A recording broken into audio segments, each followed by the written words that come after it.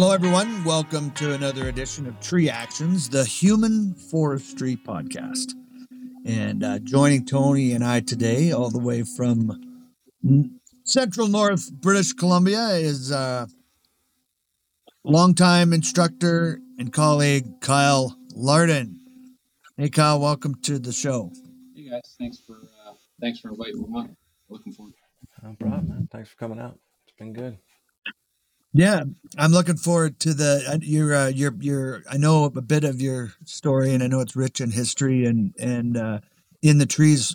The trees have been part of your life for a while, but we always ask people as a way to kind of get things flowing, how they would describe their journey in the human forest, where and how it all kind of began. You know, for some it goes right back to climbing trees as a kid. For some, it's a little bit, they ended up helping out at a tree company, and for some, it's completely different. So, um, maybe you could just kick it off by telling us how you feel, your recollection of how your journey in the human forest began. Where did it all start for you? I guess for me, I always, like anybody that is involved with trees, like being outside, like being in the trees. Always, as kids, we grew up in a rural 10-acre parcel. I guess my cousins lived right across the road, another 10-acre parcel, and we always were outside building forts, with sticks and lean-tos and that kind of stuff. But as a kid, you don't realize that that's a big part of you. And then fast forward, getting out of high school, had a family friend ask me to go and run a chainsaw and basically buck logs in the logging industry to fit on the logging trucks. And anybody that's been in courses with me knows during my earn the right that I have. I go through this story about my journey going from bucking to then working for a former hockey coach of ours and family friend, and he started me hand falling in the business. That was like 1995, 1996.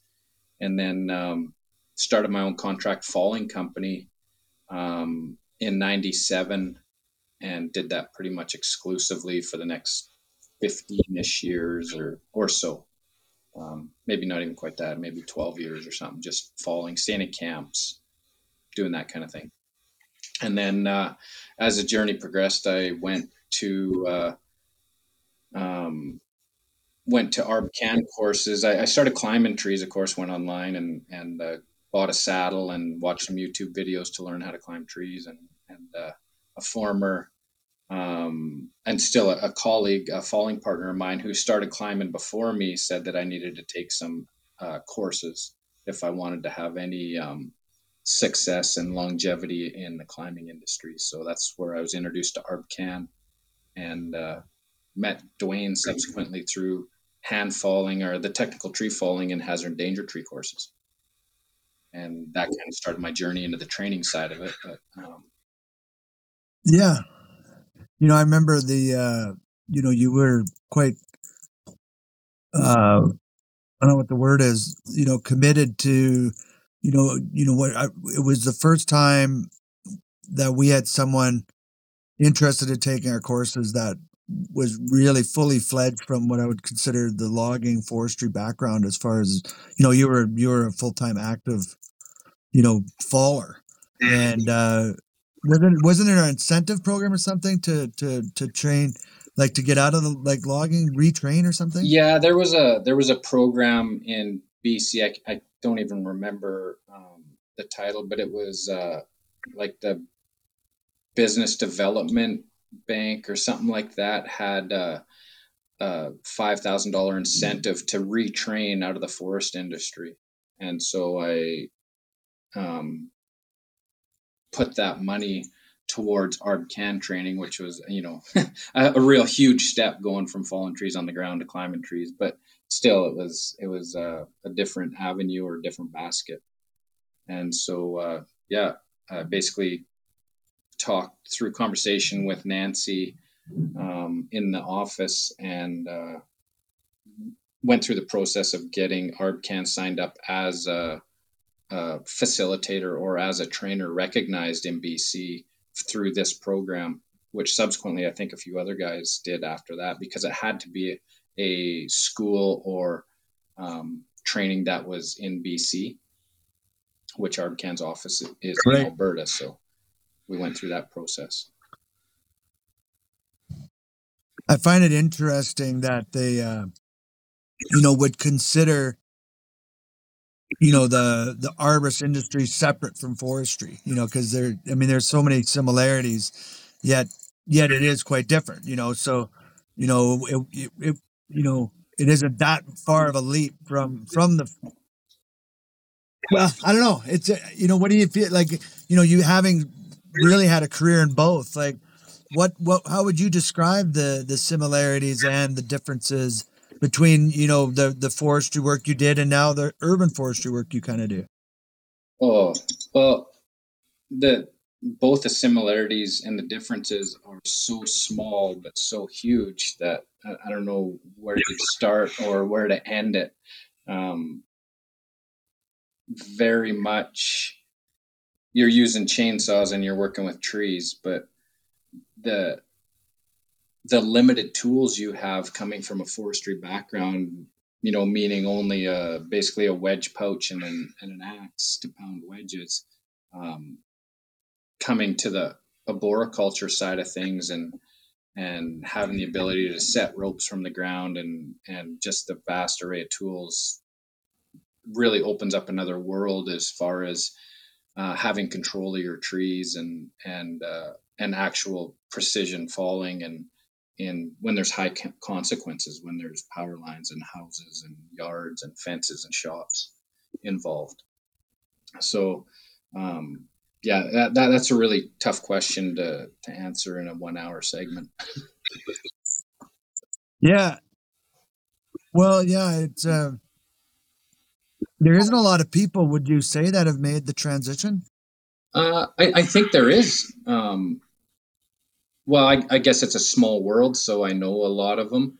But there's definitely a few and some really really good um, guys and gals who have made the transition, I guess, and the transition isn't huge, eh, but it's like any industry. It just depends how much you want to learn and how far do you want to take it. Do you want to keep using a hammer to build cupboards, or do you want to use some more intricate tools and tools that are going to help you do a finer job? Yeah, I think I know I see it too. Like more and more, I see people coming into forestry or coming into arboriculture from forestry. But then I also kind of see it the other way too. People from going from forestry into more of a cutting scenario. And you're right. I always kind of describe it to kind of like cousins, right? Like they're similar, they're from the same family tree, but just the way you go about things is very different. I think the problems come in is when you go from one to the other and you only take the tool set from one to the next one, right? So if you're a feller and you go into tree work and all you add is a rope and a harness, um, it's not going to go well for you, Whereas if you're a tree guy and you go into logging and you're bringing 70 different ways to get a tree down, you're probably going to be the slowest cutter that ever existed. Just there's certain circumstances and risk, like I always tell people in the arborist world, if your cut goes 3 foot off, you might land it in the middle of a $7 million house. In the woods, if your cut goes 3 foot off, provided you're not underneath it, you probably have a good story, and you have to pay the skidder operator a little bit more, and you know but cause so you can pull it out, so circumstances and stuff are different. But I do see that crossover a little bit. I just, where it gets people get confused is they assume the tool that works in one, whether it be a felling cut, a full wrap chainsaw bar, whatever, to, well, if it works well in one, it's automatically got to work well in the other. It's like, no, no, not really. Like it can, but not really. Well, it brings up a really good point, because and it's along these lines of differences and similarities, and I think both industries are plagued with uh, tradition and historical ways of doing things, uh, habits, and the notching. We haven't gotten into this at all yet with anyone on the podcast, but the dogma around specific type of notching and what notch works the best, and so on and so forth. Certainly the Humboldt is one that always comes up and is kind of very, very associated with forestry or logging. And then you have, and of course that has bled into urban forestry as well. But there you have the introduction of more open notches for the concept of control. But even that gets disputed. I'm curious, Kyle, how do you navigate that? When you teach, having yeah, and I guess maybe a little more personally, or just your thoughts on when you first were exposed to it. Coming from, I don't imagine you were exposed to it. I don't even know if we've talked about this specifically, but you know, how much of a revelation was it, and how hard was it, or was it easy for you to transition and say, okay, I get it, the open notch makes sense, or what are your thoughts on that whole uh, topic as it exists within the two industries? Opposed to what we're talking about is an open face conventional, which is a conventional notch, but it's opened up 70 to 90 degrees. And I say it like everybody should know it, but not everyone does. So it you have to think about it, and then it's odd when you first see it. Anyways, I was exposed to it, Dwayne, when I took the course in Calgary with you um, in 2010, I believe. And so I had spent 13 years, I guess, or 14, 15ish years strictly on Humble. And that was, you drilled into me that that's the only way to fall trees. There is this other notch, just the conventional, but it has all these downsides, and you have has you have to raise the back cut significantly more and all this. But the thing that I lacked was the scientific knowledge on what happens with the tree with um, stump shot, back pressure on the stump, as far as when the tree's going through the arc of its fall. Um, where the force is applied, and basically the why behind what controls a tree, and what goes on. And so when I was first exposed to it, my mind, how it works is I really like to have the why, the concepts behind what's happening with the tree and the hinge and the stump. And so when that's fully explained to me, it was easy to accept because it just made sense. It was Yeah, and it's a tough one, isn't it, to explain that, because the science of it is so variable, in the fact that, wood, how green the wood is, how deep the notch is will change that reaction, and there's always going to be that element of art and science blend that's pretty, I think, going to be pretty evident in felling alone, let alone the other aspects of arboriculture. So did you feel you found that you gained enough of that to, or was it one of those things you definitely had to try it for yourself? I know when I first took it, when I first learned to say, I was a very conventional notch cutter, and a Humboldt to some degree. I seem to reserve the Humboldt. It was something I did more with tops for some reason. It was just the way I was taught, is what it was. And when I first learned from Tim, the open notch from Tim Ard, I was really had a hard time with it. I really, really struggled. Did you find that, or did you find that you were able to adopt it more, or did it take you a bit? No, I mean, I can't remember the specifics of it, and I was still mostly a production, logging hand faller. Um, but as soon as I had the concepts in my head, and when I practiced it, even in the class, it was so easy to cut. It was so easy to get a nice clean notch and have your cuts line up every time, that it was very easy for me to accept and to then employ into my regular daily practice, and it's my absolute default now. Combine that with a board back cut, and having a strap for your for your Yeah, that for I your guess that's control another whole piece. thing that I don't think those techniques are absent from the forestry world. They just seem to be you got to be. It's a real specialized exception in logging versus kind of more the default that we find in the way, I guess, what we kind of lean towards in the way we've taught our programming. Um, but was that a very new thing for you too? Then I can't remember. No, I had learned that when I was actually working. in the interior rainforest, and it was in a camp um, on the north arm of Quesnel Lake. So it was very remote, either boat or fly in. And one of the fallers out there, and he was one of my mentors at the time. Well, two of them, Ted Simmons and uh, Trent. Geez, I can't even think of his last name. Totmako was his business. Anyway, he had a big part in mentoring me in like large cedar, like we're talking 9-10 foot diameter cedar, but they're totally hollow. They might have a 4-inch shell. So I learned out there to leave that back strap, just so that you can finish your back cut and get your hinge thin enough on either side of the tree, because you had to work the tree from both sides. Really, you didn't really have a choice, and it was steep terrain. And so yeah, I learned leaving the back strap there so that you could just release the back strap, and your hinge and everything was already set up, and you could just step away to your safety area. That's awesome. So on trees of that hollowness, you would find. I always I've never had an opportunity to fell a 9 foot hollow cedar. Would like I guess there's enough shell there that you didn't have to worry about collapsing, or did you ever get that like where it was where 'cause I've had trees hollow where when I bore it they'll collapse because there's not enough support, but they're poplars and stuff, eh? Yeah. Was there a way? Did you ever experience it, or did you combat it somehow?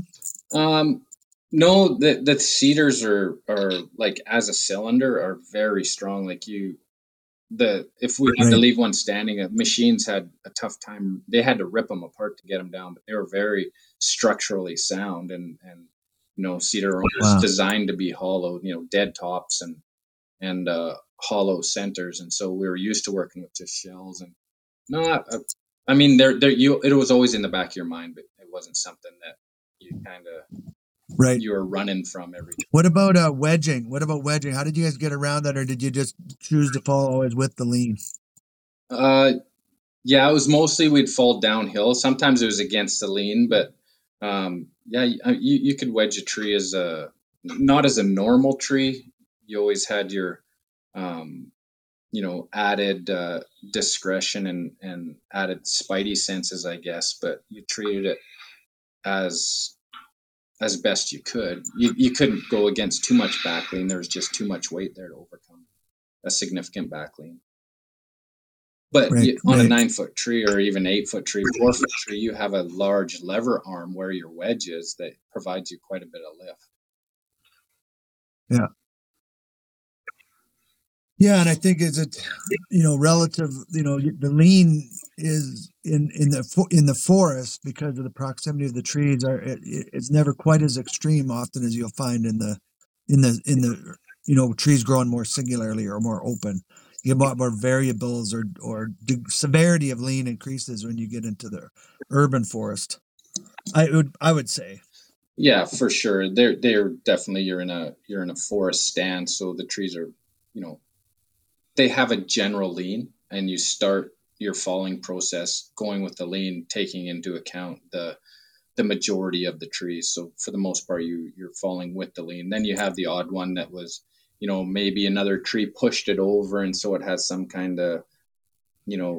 skewer lean that you have to deal with. But that's an individual case, and you treat it as such. You get that on the ground and make it safe, and then carry on with your normal lay of your wood, I guess. We're in a pretty interesting topic. I find it's probably one of the most controversial topics. Not hollow trees and that, but notching and back cutting, wedging. The depth you're not, the openness of your notch. It's still so like you post a picture on social, and man, if it depending on how you've done it, even the where we teach to cut the notch, like not right down on the ground, like um how do you what would you have to say to people, or how do you deal with um how do I put it? Where people they're just unable to see or even for a minute think that there might be alternatives, and why, how do you handle that when you experience that with people, or what's your comments on that? Well, I guess in courses mostly I get asked a lot like what notch do you use the most, and do you like the Humboldt or would you rather do the open face? And my answer to all of those questions is yes. And it's just a broad way to say they're just simply different tools for different applications. And if I'm in a certain application, then this tool is better, and in other applications then this tool is better, and it depends 100% on what I want the tree to do, both through the arc of its fall and then when it's hitting the ground. Do I want to attempt to land it flat, or do I want the hinge to hold on to the stump? um, and so it's just application and then the tool that is best suited for that application. Yeah, I very similarly answer or try to respond the same way, and obviously on social, you don't get usually that opportunity because people just kind of blurt out a comment, and you can't really effectively often respond to it properly. But uh, but it is fascinating to me. Do you think there's any kind of a trend in that shifting, or is it the same as it's always been? Like in my experience, like it seems like it still crops up as much as it ever did. And we've been training what we teach, and it's not that we don't, in our courses we don't specifically teach some of the more conventional notches just because they're already taught elsewhere. People usually come with that knowledge, so we focus on what we consider the new knowledge. But would you say that's still the way it is today, or has there been a shift in that? um, there I think there's less people that come in with previous knowledge than have kind of a clean slate, which the clean slate is nice. But it's also, I guess, nice to have the previous knowledge and make everything applicable. Like if there's someone that comes in with a forestry background, or forestry might include coming from the wildfires, which we have a lot of guys coming from the wildfire end. They have their own training program in BC, and they mostly stick to the Humboldt and basically the curriculum of the forestry related falling, and it's all great, but at least they have some application, and there are times when it does work, and there's low consequences for missing your direction by 2 or 3 degrees, um, and then that's Yeah, fine. I mean, They're great tools. Tony made that comment about that. Like, do you concur with that? Like, is it a fair statement that the consequences are more severe than certainly to collateral damage in the urban forest than they are than in the forestry realm? Like you can get away with making mistakes more easily. Was that a fair statement, do you think? Oh, 100%. It's the consequences when you're in a forestry setting are relatively low, and I don't mean we're talking like personal injury. I mean the consequence of having your tree miss your intended direction of fall by 2 or 3 degrees, and when you're in a tall stand of trees, like we're talking 120, 130 feet, if you miss your direction by 2 or 3 degrees, you might be like 4 or 5 feet off. In the forest setting, it means you're brushing another tree, knocking limbs off it, which you want to avoid doing, but you're going to fall those trees anyway. So it's not a high consequence. Where in an urban setting, if you're falling a tree that tall and you miss by a few degrees, you could be taken out the shop or the house. And so it is very high consequence. You don't have room for any error. Where in the forest setting, you can play with it, and you can, oh yeah, I missed by a bit, not the end of the world. You go and you make your bucking cuts and you move to the next tree. So I like to say that the Humboldt is even 95% successful, which is really good. But in an urban setting, that means 1 in 20 homeowners I have to go and explain, well, sorry about your fence, but the Humboldt works 95% of the time. You're just in the 5%. That's 1 in 20 customers. That's a, yeah, that's a great way to put it. I'm stealing that. Thanks. Well, and I think too, and Dwayne's right. Like the felling and felling techniques are some of the hotly debated, but usually the most heated arguments are not about principles; they're always about methods, right? The principle of tree felling is pretty straightforward: face cut, back cut, forms a hinge, controlled fall. Principles, right? But there's 1,000 different ways to get to there, and that's what people. And it's the old saying, and I can't remember German guy.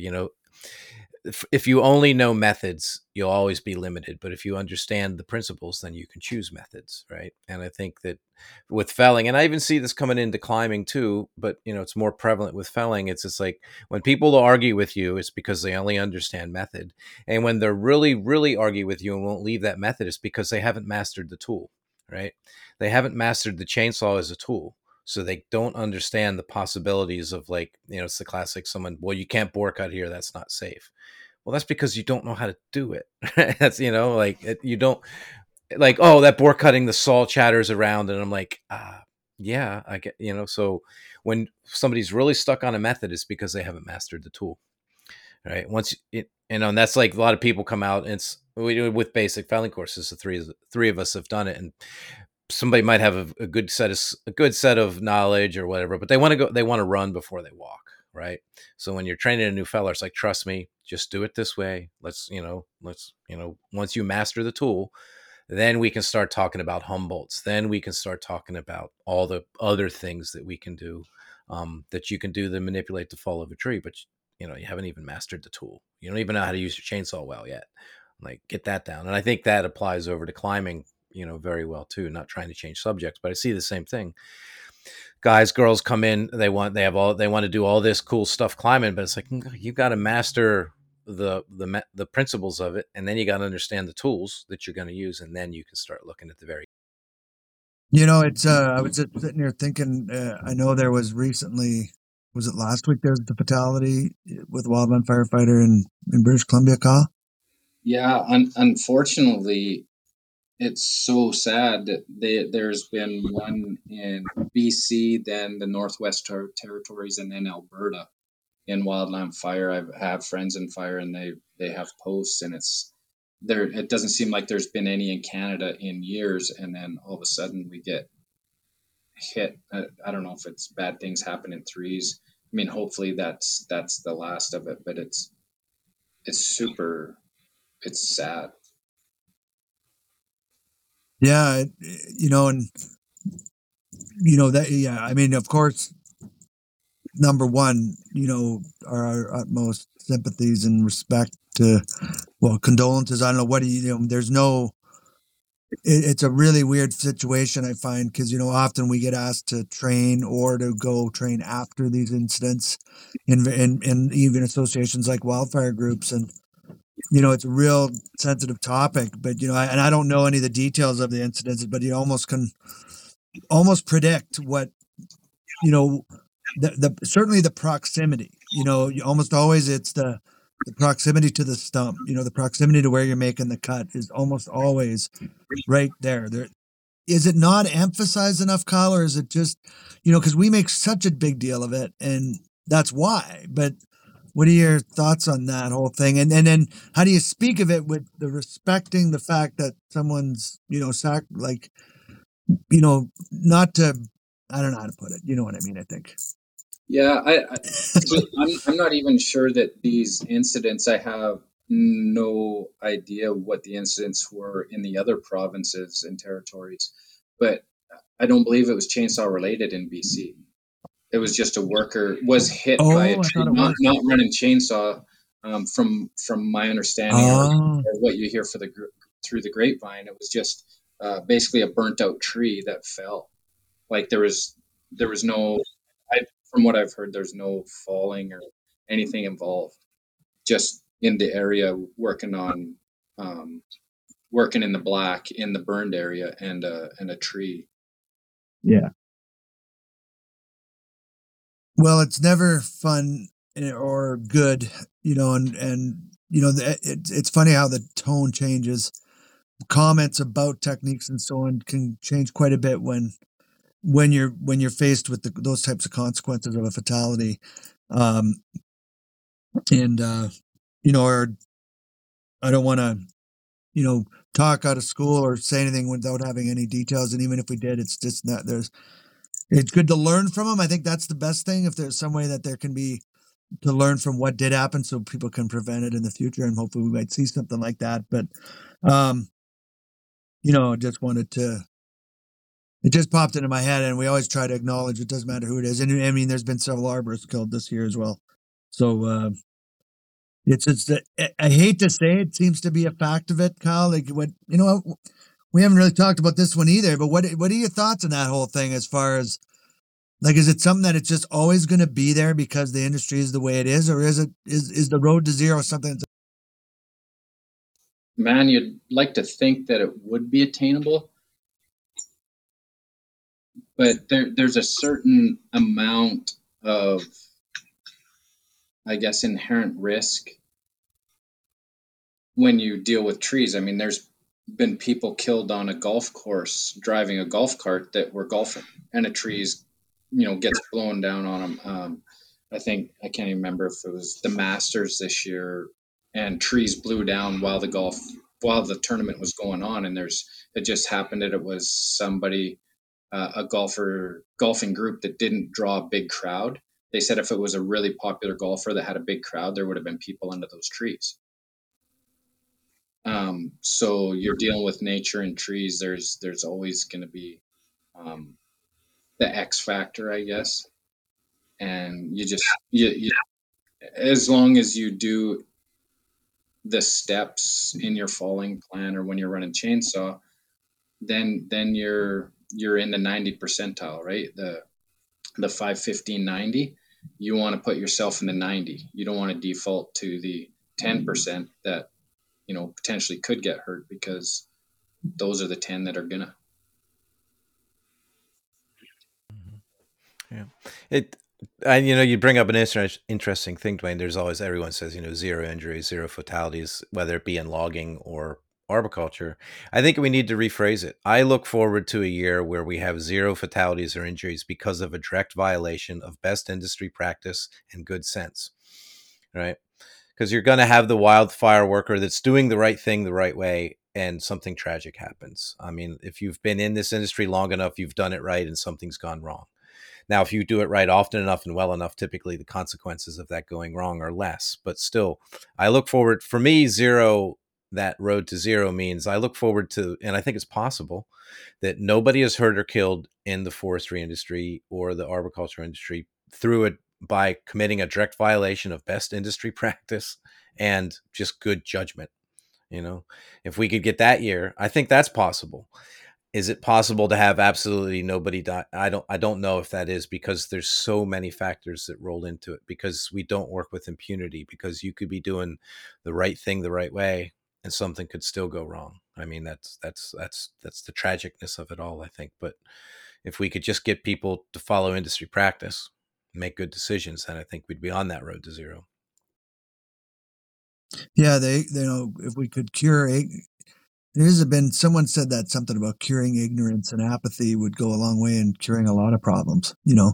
Uh, and then just blatant ignorance, and then just ignorance. Just not knowing innocently, and then choosing not to know out of belligerence. That's, if there was a way to curb that, it would be. But yeah, I agree. The inherent nature of what we do, there's just elements of risk that are there that could result in things happening. But we were talking about our good friend James, whose celebration of life was last weekend, and the weekend before last, I guess. But like, even what happened to him, that was very random. And I couldn't, they like the incident that occurred, his fall on the bike. What that could happen to anybody. And he wasn't ill prepared. He wasn't, and it was just a bad fall, a slip on a loop. From my understanding, Kyle, it's like it was. There wasn't. He didn't do anything wrong to deserve that, or to, he wasn't negligent. Let's put it that way, right? No, he wasn't. He wasn't young and foolish by any means. He was mid Right. sixties. No. In his mid 60s, riding his mountain bike and having fun. And anybody that rides mountain bikes, you have crashes all the time. And if you don't have a crash, then you know one's coming. And usually then you have a crash and you tumble, you go over the bars or something, and then you get up and it's like, okay, carry on. Now I'm good for a while. And it's just super random, right? Speaking of James, he was always, I always learned a lot from James. And, James is an interesting one because, he embodies a lot of the tree actions whole concept in the human forest because he was more than just an arborist, right? He had endured life lessons that created change. His woundwood was strong. Let's put it that way. And he had a way of conveying that. And ultimately, you know, I really, the more I've pondered his decision, it was probably one of the strongest, most powerful lessons I ever learned was how to, respect yourself or to make the transition. It was a really, it challenged me on many levels. And in the end, it just, my respect and admiration for him grew out of the whole thing. Um, but he was he's like a symbol in the human forest of great dignity and strength. A trees whose legacy, his remnants in the human forest will be felt for years to come. And you know, yeah, how we integrate into this stand of people that we surround ourselves with is is a powerful thing. But and I know that he had an influence on you, so um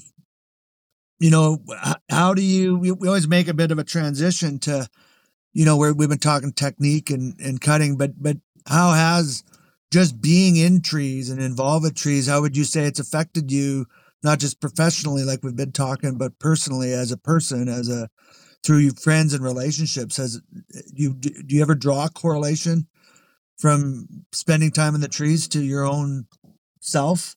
Oh, absolutely. I actually, um, it just made me think of it. I did a Instagram post, I don't know, a couple of years ago now. DJ uh, and Tiger, one of them, they were both in on it, but it was either like 40 push-ups for 40 days or something like that, or do a post. And so I did a post about trees and how I really feel that people are very similar to trees in that we don't ever heal from what has affected us. We just seal, and it's always going to be there inside, and we just kind of put some wound around it and either cover it up, don't talk about it, or however we deal with it personally. But it's so similar, and it's how people are, and how they compartmentalize our wounds internally, wall them off, block them off, carry on. Yeah, I think the woundwood analogy is so powerful because in trees, woundwood is actually stronger than the original wood, and it doesn't have to hide the wound. Not always, it doesn't always seal it right up, but it and it'll could produce woundwood until the tree is strong enough that it doesn't sense that as a defect anymore. Like, what an amazing analogy. Like, if we endure it and we cover or we build, but it makes us strong as we were before the injury, or even, and that wood there is stronger.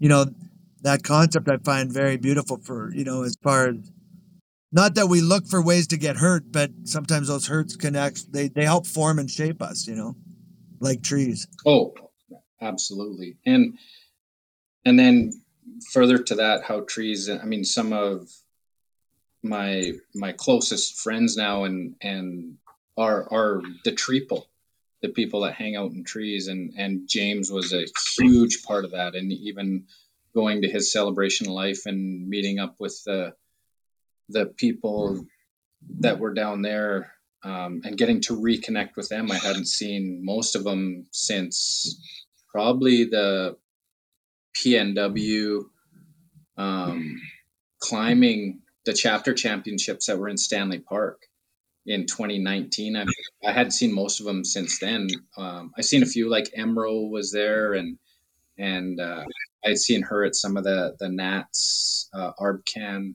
um, events, which was great and good to reconnect with her and a bunch of just the PNW folk that were there. It was just great to see them and really, fills your heart. Yeah, yeah. I would have. I really. It would have been a real cool time. How many people do you think were in attendance? It was a pretty big group, I imagine. I would shoot. I don't know. I would guess over just around 100, maybe over 100 that were at the actual um, inside. There was this little barn or a building, open ended building where everyone gathered on Saturday afternoon. It was absolutely not formal. It was just open mic, and everyone told stories. And I would say there's probably that many people in there, but the whole event was Friday, Saturday, and Sunday, and there was people there Friday that didn't stay for Saturday, and there's people that came after the main gathering on Saturday, or people that were there Saturday morning and left, and people, so there's people hanging out the whole weekend, and just being able to connect with those people, and spend a couple nights camping down there, and just really feeling the James vibe. We were out on paddle boards on the lake, and just sitting and chilling out and chatting and talking about life and how James's influence on our life. You always kind of take a step back, and when you're having a problem or trying to deal with difficult people, it's like, okay, how would James handle this? And you always kind of look um, to that his presence to help. Yeah, we would have definitely had him as a guest. It wouldn't. There's no question we would have invited him and asked him for sure. Um, I wonder if what would what's your one you're willing to share a memory or a learning or a lesson that you directly link to James. Is there one you could share with us? I guess two. One of the main ones was he took me on my first big tree climb after a Vermeer seminar that he was hosting, I guess. We went down. I went across the border and stayed with him and Beth at their house. And actually, KT Bigelow came up and she stayed at his house too. And then we all went out with. There was a couple more people, and I can't even remember who it was. I think it was, we narrowed it down, or we figured out it was 2013 when we did the climb in Washington, and just his whole process about introducing yourself to the tree and touching the tree, um, just making good with the fact that you're going to climb. You weren't going to do any, you weren't doing any removal, not even, you leave all the dead wood, you don't do anything, but just, have a relationship with the tree, and it's a living being. And then without being too spiritual, just, introducing yourself and getting to know the tree, and say, hey, we're going to have fun together today. So that was one. The other one was, what's the point of a conversation? Like, what are you trying to get out of the conversation? What's the goal of it? Of any conversation or any interaction with someone is not to overthink it, but if it's a discussion or a heated discussion, it's like, okay, why do I feel so emotional about this conversation, and what do I want to get out of it? Yeah, yeah. Well, that's like I was saying. There was more than just. Always with James, there was more than just tree talk. There was always tree talk, but there was always uh, a personal side, even a somewhat spiritual side. There was more than just business. It always crossed over. At least it did for he and I. And I think it did with anyone that got to know him, right? And it could happen very quickly. I remember he asked me to reach out to some of the Parks Canada people that he only met once, and of course, we did a trainer together with them, so that you get to know people pretty good. But he formed a strong bond with them very quickly, and he had that way with people, and it was always an intention. It seemed like he was focused on. Uh, yeah, there wasn't idleness, or wastefulness. It was intent. It was always an intention.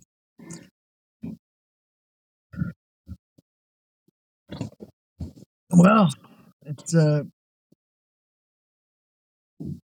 it's been a good chat. We while we were talking about notches, I just wanted to just go back to that a little bit, because we're the from taking tops out of trees.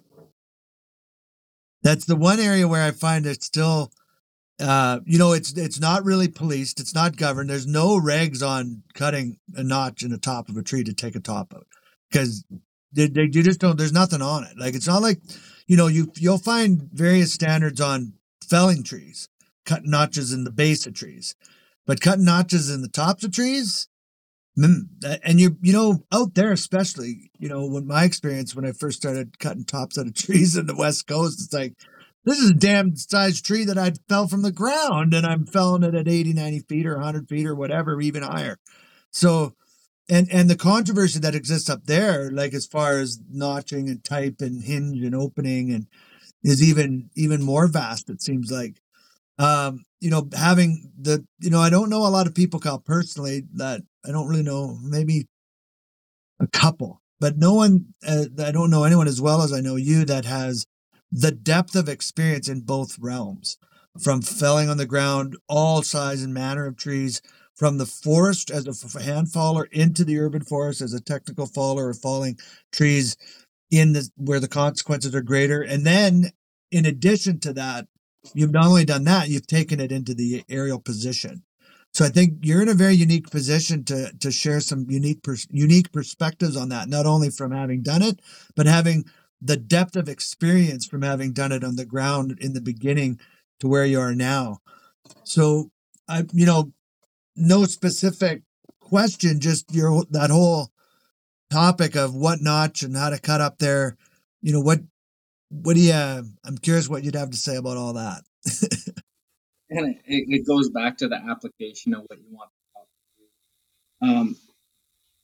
Long story short, it goes right back to James. I can remember sitting having dinner with him and having this exact conversation, and we had chopsticks and we had to ask for a steak knife from the waitress, and we were having sushi and some sort of bowl, a poke bowl or something, and she didn't know why we needed a steak knife, but we were sawing on chopsticks and like having the action of a tree or a top falling and what happens to the stem, and then we were talking about the opening of the notch and whether you want it in a Humboldt or a conventional type notch, and going through that whole process. And um, yeah, depending on what you want the top to do, I guess, is what kind of notch. I would say right now my default is a Humboldt, and it's open about 50 degrees. Um, And that's to achieve a flat landing top. Is that uh, what? a, Is that a the flat reason? landing, but also um, with a Humboldt, there's because the butt of the tree or butt of the top is in front of the stem or the stump, there's no chance of stump shot. So you're eliminating that. The 50-degree opening, because I want it more than 45, where there's maximum pushback on my stem. We're already coming back to neutral, but not more than 70 degrees, because the hinge wood holds on too long, like even past the 70 degrees if that's your notch opening.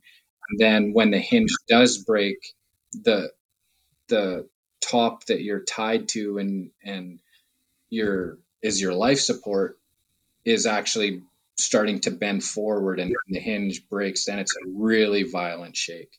And so it's like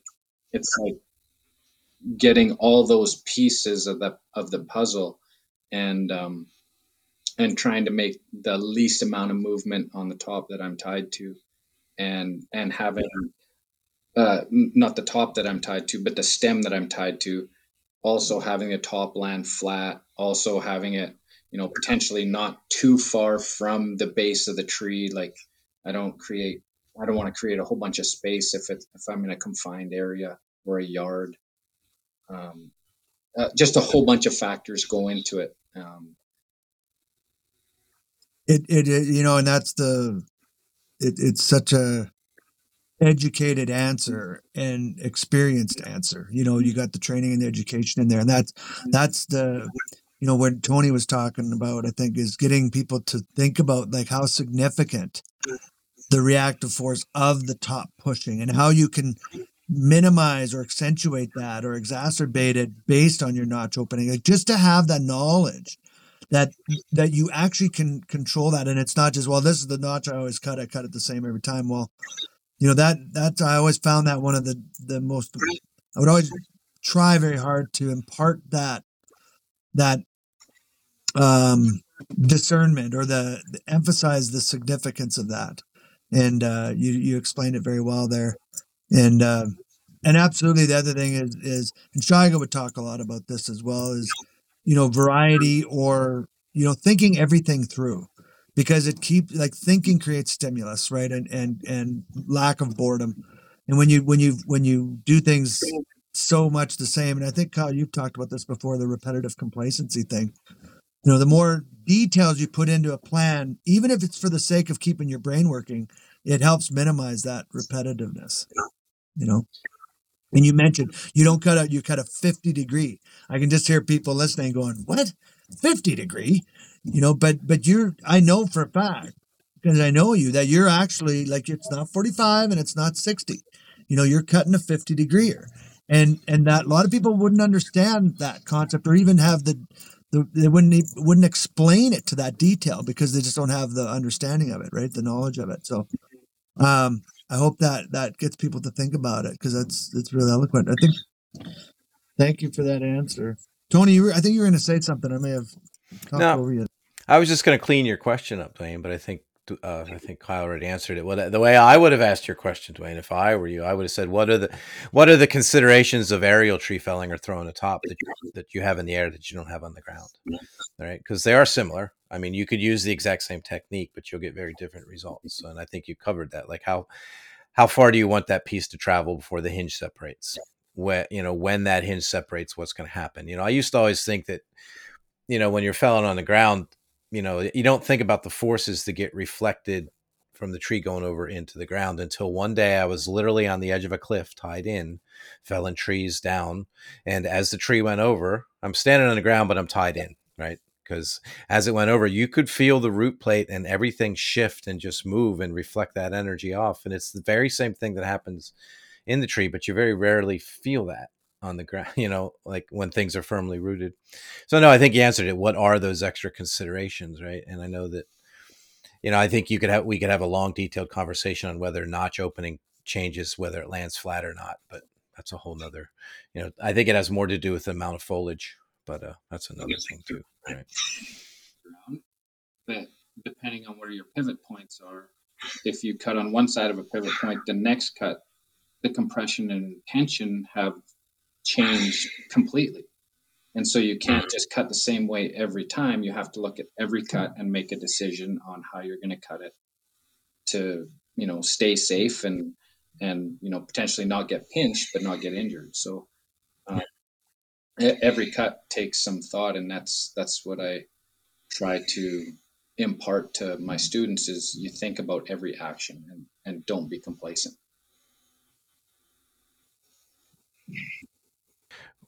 Which then begs the question: how did you get? Why did you get into training?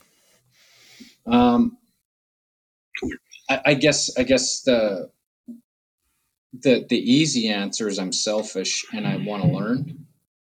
And so when Dwayne, I'd already been through I think probably 8 courses, ARBCAN courses, before I met Dwayne. And I had, great instructors, John Ransom and Mark Cook, and James was teaching with Mark Cook when I first met him in the climbing course. Um, but those guys all had a piece of had something to do with why I wanted to get into training and learn from them, but also, you know, like most trainers, as long as you're teaching, you're learning. You take something from every class, and it might not be a technique that you're going to change, but it might be just a way of explaining something that somebody gets it sooner. So my goal as a trainer is to um, teach a concept using as few words as possible. No filler words. Just here's the concept, plain and simple, and clean, concise, and that's my goal, is to get better at that. But then also people learn differently, so having different ways to explain things is also valuable. So learning how to do that, it's always an ongoing process. So Absolutely. I think that's what I'm drawn to training for, the same reasons, is I just love to learn stuff. And for me, yeah, l- teaching people other things is a way to learn, well, not only to learn and master what you're teaching, but then also to learn other things that are related, but you would never picked up, like I just, I love stuff like that. and another, I guess, selfish but not really, as I love meeting people. So by default, you have somebody come to either a tree climbing course or a chainsaw course. They love being outside. They love working with their hands. That means they probably have other common interests, whether it's camping or fishing, mountain biking, just being outside. So then I've had built great relationships and have really good friends that have come out of training, that I keep in contact with continually, and they've become a big part of my life. So that's really cool too. Hmm. Yep, yep. The tribe of arboriculture, which is, I don't know, really know any other industries. I don't know if it exists in other ones or not, but I don't think it exists quite as strongly as it does in arboriculture, as it does in a lot of industries. That tribal gathering, even if it's something as, I don't want to say off key, or it's and like the memorial for James, which we referenced earlier. Certainly not a tree event, but a gathering of tree people has a culture and is very fulfilling in a whole way, that you have to experience. At the same time, Dwayne and I were up, doing the Bruce Memorial fishing trip, and I'd forgotten how fulfilling that tribal get together can be on a personal level. You know, um, yeah, you're right. We all have trees and tree work in common, but I think it's all the other things we've learned, from each other through the years that form that tribe, and it's a pretty cool thing. I said I don't know if it exists in other industries. I've never been anywhere else, but I hope so. But you never Yeah, know. the closest I would compare is I also have a background coming from rodeo, and that is very much the same type of energy. And I mean, you get good people together with fundamental values, and you just enjoy being around them. And for us, trees is just something that gets us together with good people. That's what rodeo is. Rodeo for me, when I was involved in it and still like to visit with those people, is it was an avenue to get together with those people and spend time with those people. And that's what, James gathering, Bruce's gathering, that's, we just have the tree connection, but we just need a reason to get together with these people because we feel good when we do it. Right. I think, and it becomes, I know for me with the Bruce, it's a reminder, I think sometimes, of, that culture and that community, right? When the tribe's not together, it's kind of easy to forget those links, not forget them, but not feel the value of them. And I think in that, I'm certainly not Mr. Extrovert, Mr. Social. I don't like meeting new people. I don't need any more new friends. I got enough, right? But I do love getting together with those that I have formed, and that's, yeah, it's cool. That is that, and you forget that, I think. The tree climbing competitions fulfilled that void or that need for me for many, many years, especially on the international level, because on the chapter level, those were good, but I saw those people fairly often, right? At the chapter level. When I went out to volunteering at the international or competing, it was always, those are people I might have only seen once a year.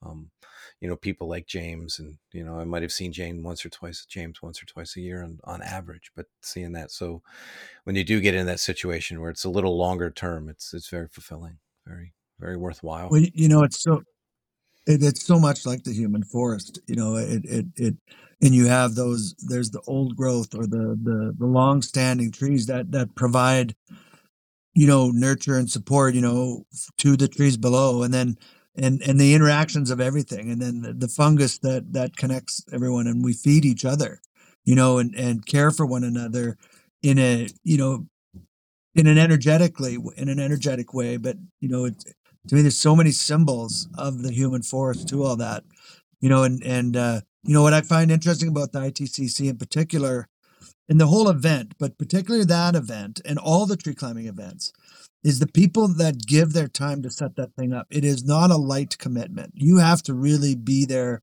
and want to be there to do that. You don't just, you have people that show up once in a while, but then there's always that old guard that has a bit of a seasonality to it, like, but it's usually in the term of a decade or 5 to 10 year range where someone, Tony, you're involved in my involvement with ITCC, Kyle, you're involved with competitions, like you go and you give and you help mentor and build others, and there's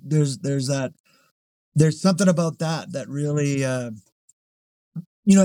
Kyle, I remember James talking about that, and you spoke of it here now as well. But the selfishness of it, there's always that aspect. We get something out of it. It's why we like doing it. We're not. It's not for money, because especially those events, we're not getting paid. And even instruction, like I've never met a teacher, someone that has a heart of a true instructor. That, I mean, of course you got to get paid, but it's not really about the money. It's about learning. It's about helping others and helping yourself. And I think that comes down to really having a heart that cares fundamentally about others, but also yourself. Because if you don't care about yourself, you can't really, the degree you care about yourself is the degree you're going to be able to care for others as well. And, that was, and, yeah. Anyways, it's fascinating. And, we've gone further into it. We touch on it on all the podcast, Kyle, but, you've elaborated more, and we've gotten more into that concept here, I think, than in some of the others. And it's been really uh, interesting to listen to. I've enjoyed listening to you guys' last little chat you had here. Well, yeah, we didn't talk a lot about. I forgot a little bit about your background in rodeo, and I don't think I've ever heard you draw a correlation to the tribal feeling that you get with tree people that you've had with your rodeo background. And that was something that was more associated with your logging background as well, or was that somewhat always separated? No, that it was always separated. I mean, my family uh, grew up on ranches, and with that, as a background, so it was easy for me to get into rodeo, but it was a direct correlation for me. Like, it's one of the other of events. Rodeo as an event is like a tree climbing comp, where it's individual, but everyone is there helping everyone else to beat them. You're competing against yourself. You want to win, but you're just as happy if your buddy wins, or your partner wins, or if they do well, and you just want them to do well, and if they happen to have a better time, or get judged better than you, then you're happy for them, and that's the general unwritten rule of it. So it's very similar in those aspects. That's really insightful. That makes a lot of sense, and that's very true. And a ton of volunteers that have basically they don't gain anything from it, financially, but they just want to be around people with that energy, and good vibes. Right. Yeah, I guess organizing and running a local rodeo probably takes a small army of volunteers that no one even ever hears their name of. Absolutely. Yeah. Yeah, I never thought of that. That's very, very interesting. You're right. You're absolutely right. Huh.